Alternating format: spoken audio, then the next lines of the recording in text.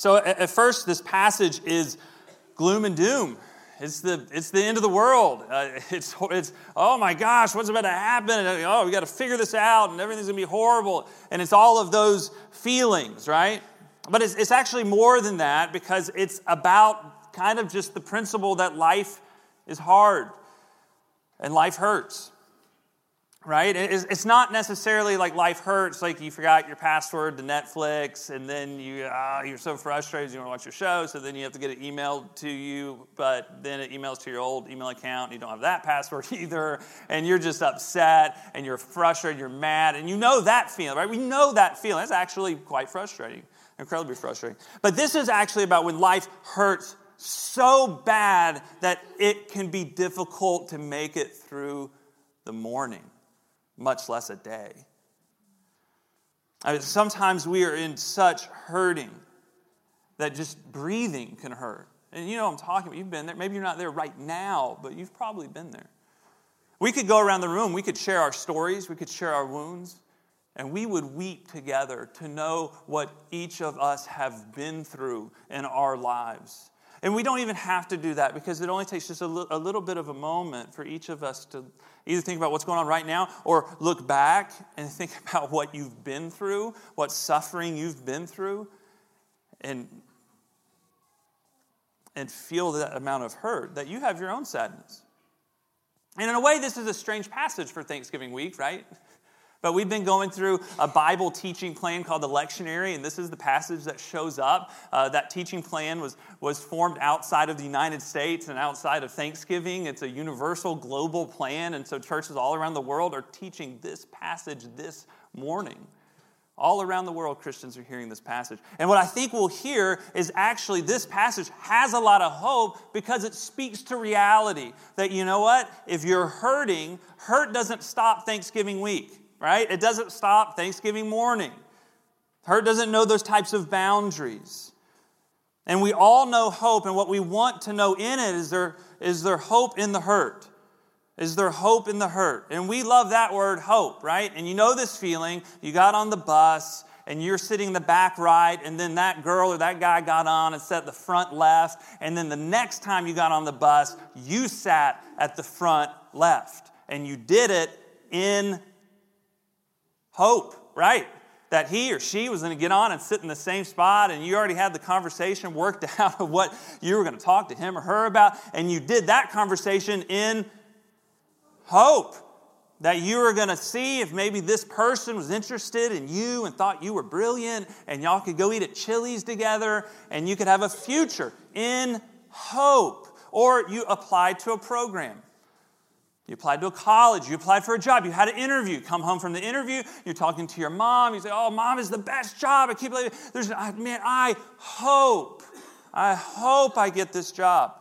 Now, the interesting thing is if your mom was doing the interview, you probably wouldn't say that. You kind of figure you're a shoo-in, right? Hope only has something to say or means something in uncertainty.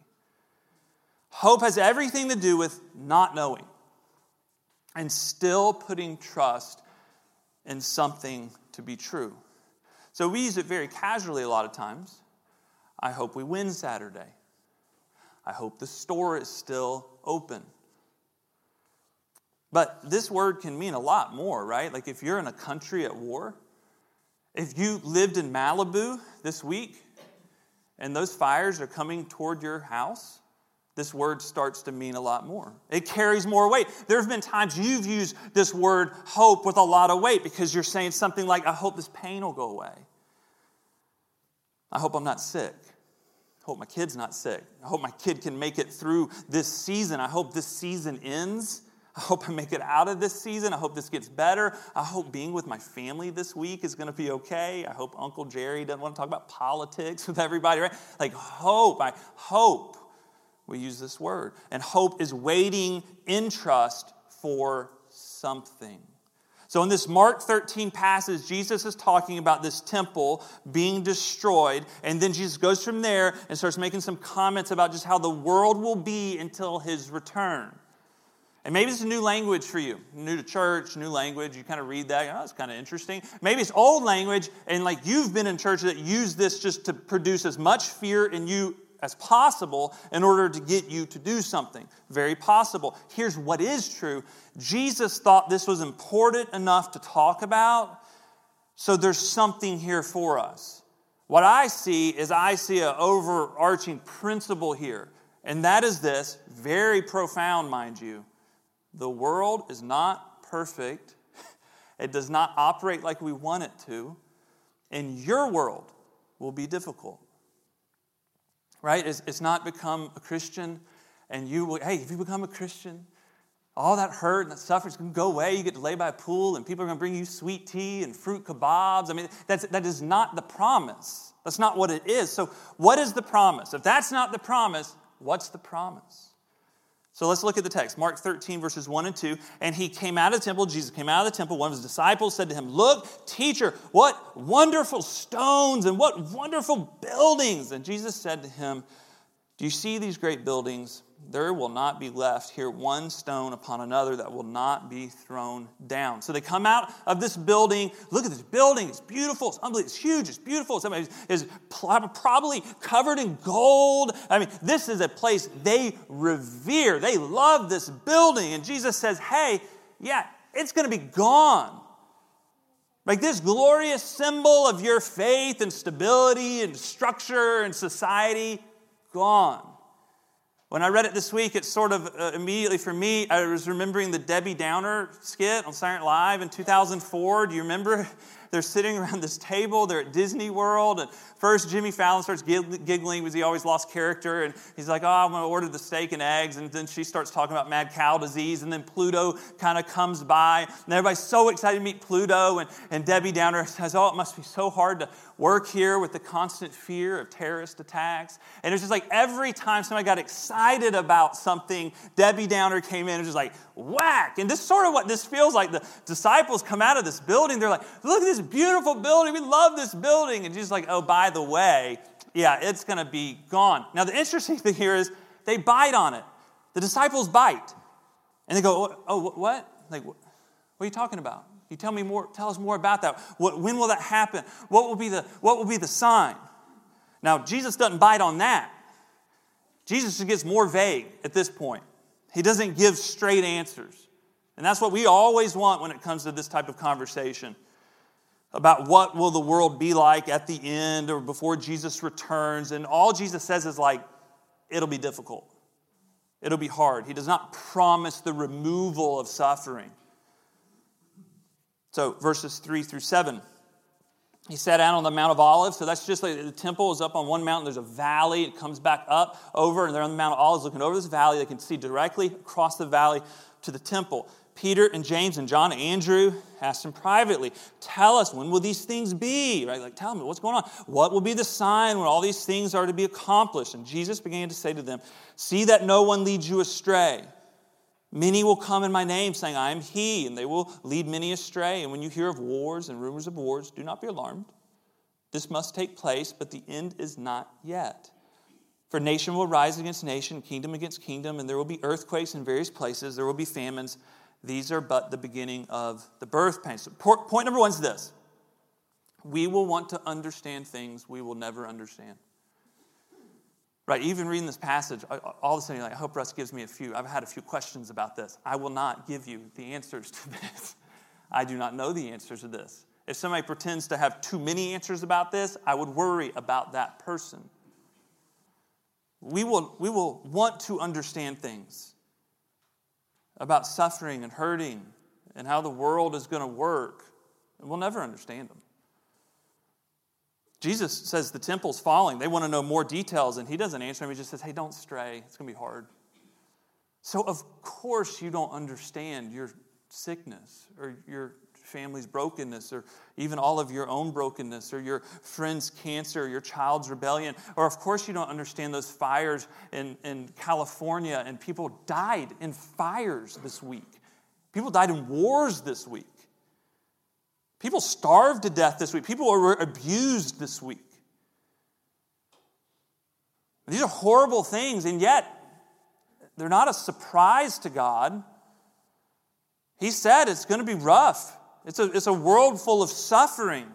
And mind you, this is a God who endured suffering. So he didn't remove suffering. He didn't promise the removal of suffering, but he comes into suffering. He proved his love to us, showed love by entering suffering, a crucifixion. So somehow, mysteriously, in God's sovereignty, rule over this world, God doesn't remove choice of a person to produce suffering upon another person, and yet he comes into suffering and says, I'll make beauty out of ashes. I don't understand all that. I hate suffering. I hate it for you. I hate it for me. There's some darkness I'll never understand. I would have designed the world quite differently. I didn't get to design it. You didn't get to design it.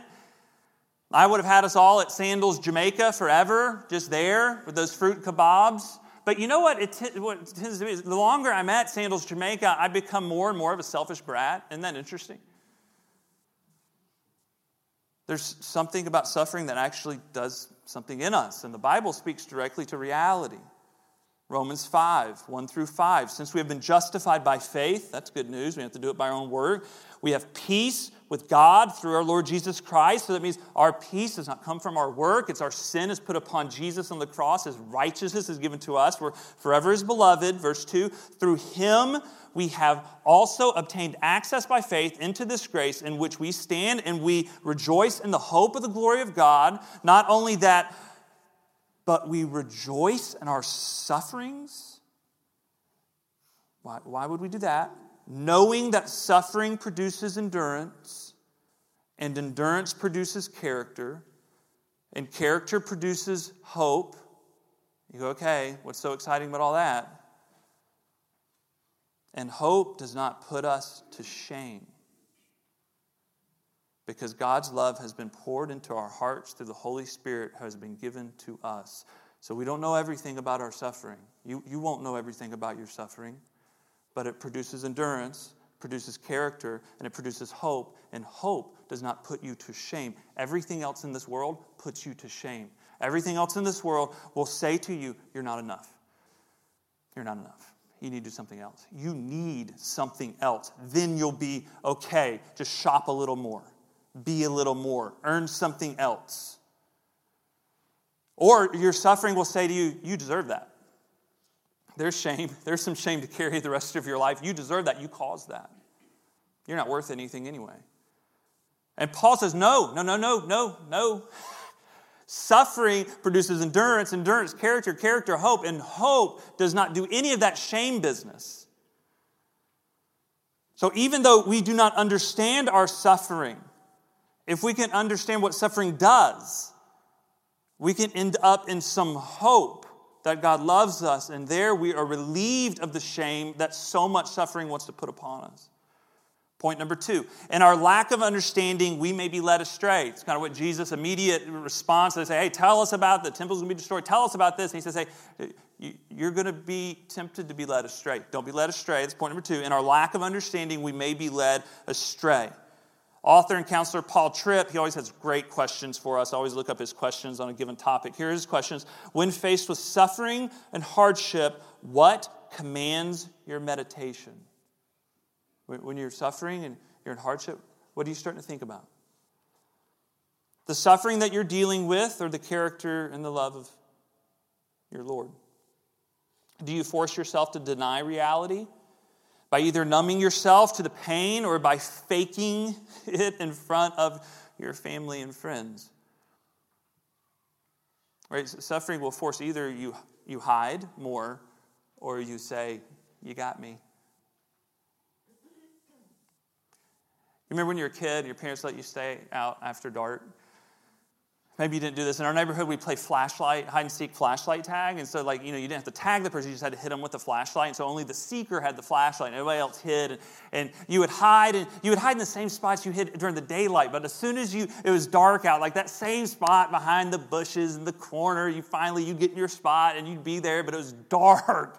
And you scare. All of a sudden, you got to pee all of a sudden. I mean, you know the feeling, right? You're there, you got to pee, you're hiding. And Randy's coming around with the flashlight. And he's getting closer to you and closer to you, so you got to pee more and more. And he gets closer and closer, and finally, he hits you, and you have 2 choices, right?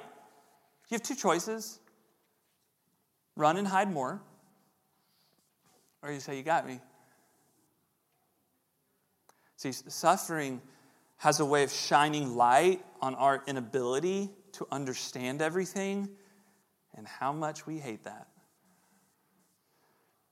And either we run and we hide more, or we say to God, you got me. I can't understand it all. And we've lived so much life trying to control everything. Right? Control it enough, the situation enough, control enough knowledge to understand something enough. And if I can control all of that, then I'll be okay. But the reality check here that Jesus has sort of given us in the vagueness of his answer is, you know what? It's more complex than you'll even be able to understand. And we have to embrace that. On some level, we have to embrace life in this world is more complex than we wish it to be. I don't wish it to be this way, but it seems to be this way. And God is actually more complex than I wish him to be. And I don't wish that to be that way because I would like to understand everything. But I do know this, and this is the good news that Paul ends for us on this subject of suffering. Hope doesn't put us to shame. See, suffering apart from God will always speak shame over you because you'll tell yourself you caused it. You deserve it. See, that will define you. The suffering will define you. The war will define you. The famine, the fire, the hurt. You aren't enough. Or you suffer with God, a God who enters suffering. Doesn't remove it yet. But he enters suffering. And that's the promise that he's with us.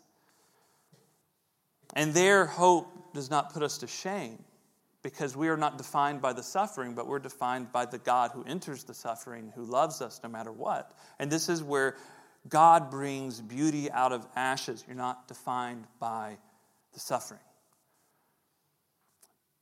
Verse 8 says, for nation will rise against nation, kingdom against kingdom, right? I mean, no different now than it was 500 years ago, 1,000 years ago, 1,500 years ago. I mean, Jesus' comment 2,000 years ago is still relevant today. It will be in the future.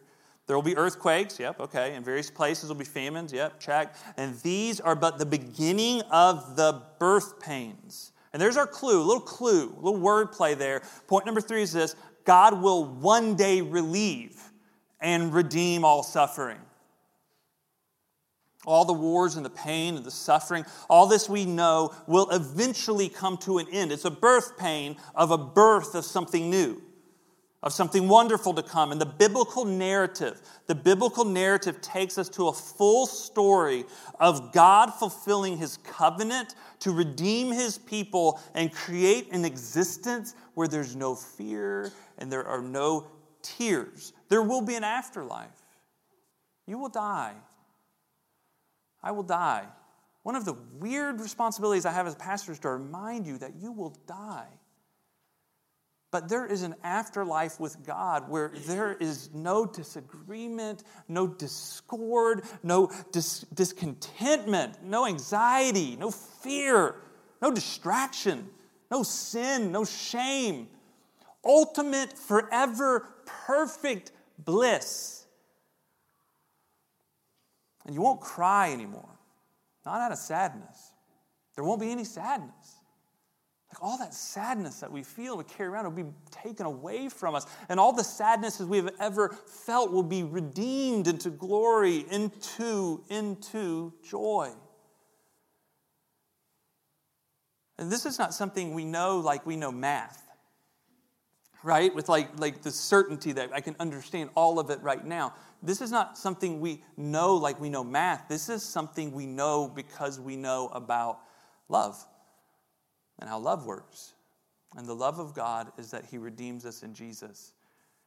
And hope does not put us to shame now, and it will redeem us for our afterlife. My brothers and sisters, may you be thankful this week. Be thankful this week for wherever you're at, whatever measure of suffering you're enduring. Be thankful this week, for hope does not put you to shame. Let's pray together. God, thank you for the good news that no matter how much hurt we're feeling today, or loneliness, or discontentment, or fear, and anxiety, or shame, or guilt, that you are the reliever of such things, that even in our suffering, you have promised to walk with us in the suffering. God, there are people with us this morning that are sick. There are people with us who have loved ones who are sick. There are people with us who have been betrayed, abused, who have endured such suffering we would weep with them. God, I pray for great healing in their hearts, that you would be the comforter to them, to us. Would we begin to walk with you a path of healing, of redemption, where we would know that hope does not put us to shame, that we can live in this world without shame, that we are loved by you and we are enough. And give us eyes to see that there will one day be a day where our bodies are not falling apart. We do not have emotional pain and physical pain, relational pain, where the brokenness of the world doesn't weigh on us, where we'll understand things that we lack right now. Help us to live in hope. God, we thank you for your grace and mercy to us, that there is a certain hope, that in Jesus you gave us a certain hope, that you walked this earth, died a cross, resurrected in an objective, historic reality for us to have a certain hope amidst all the uncertainty. We know that you love us. In Jesus' name we pray. Amen.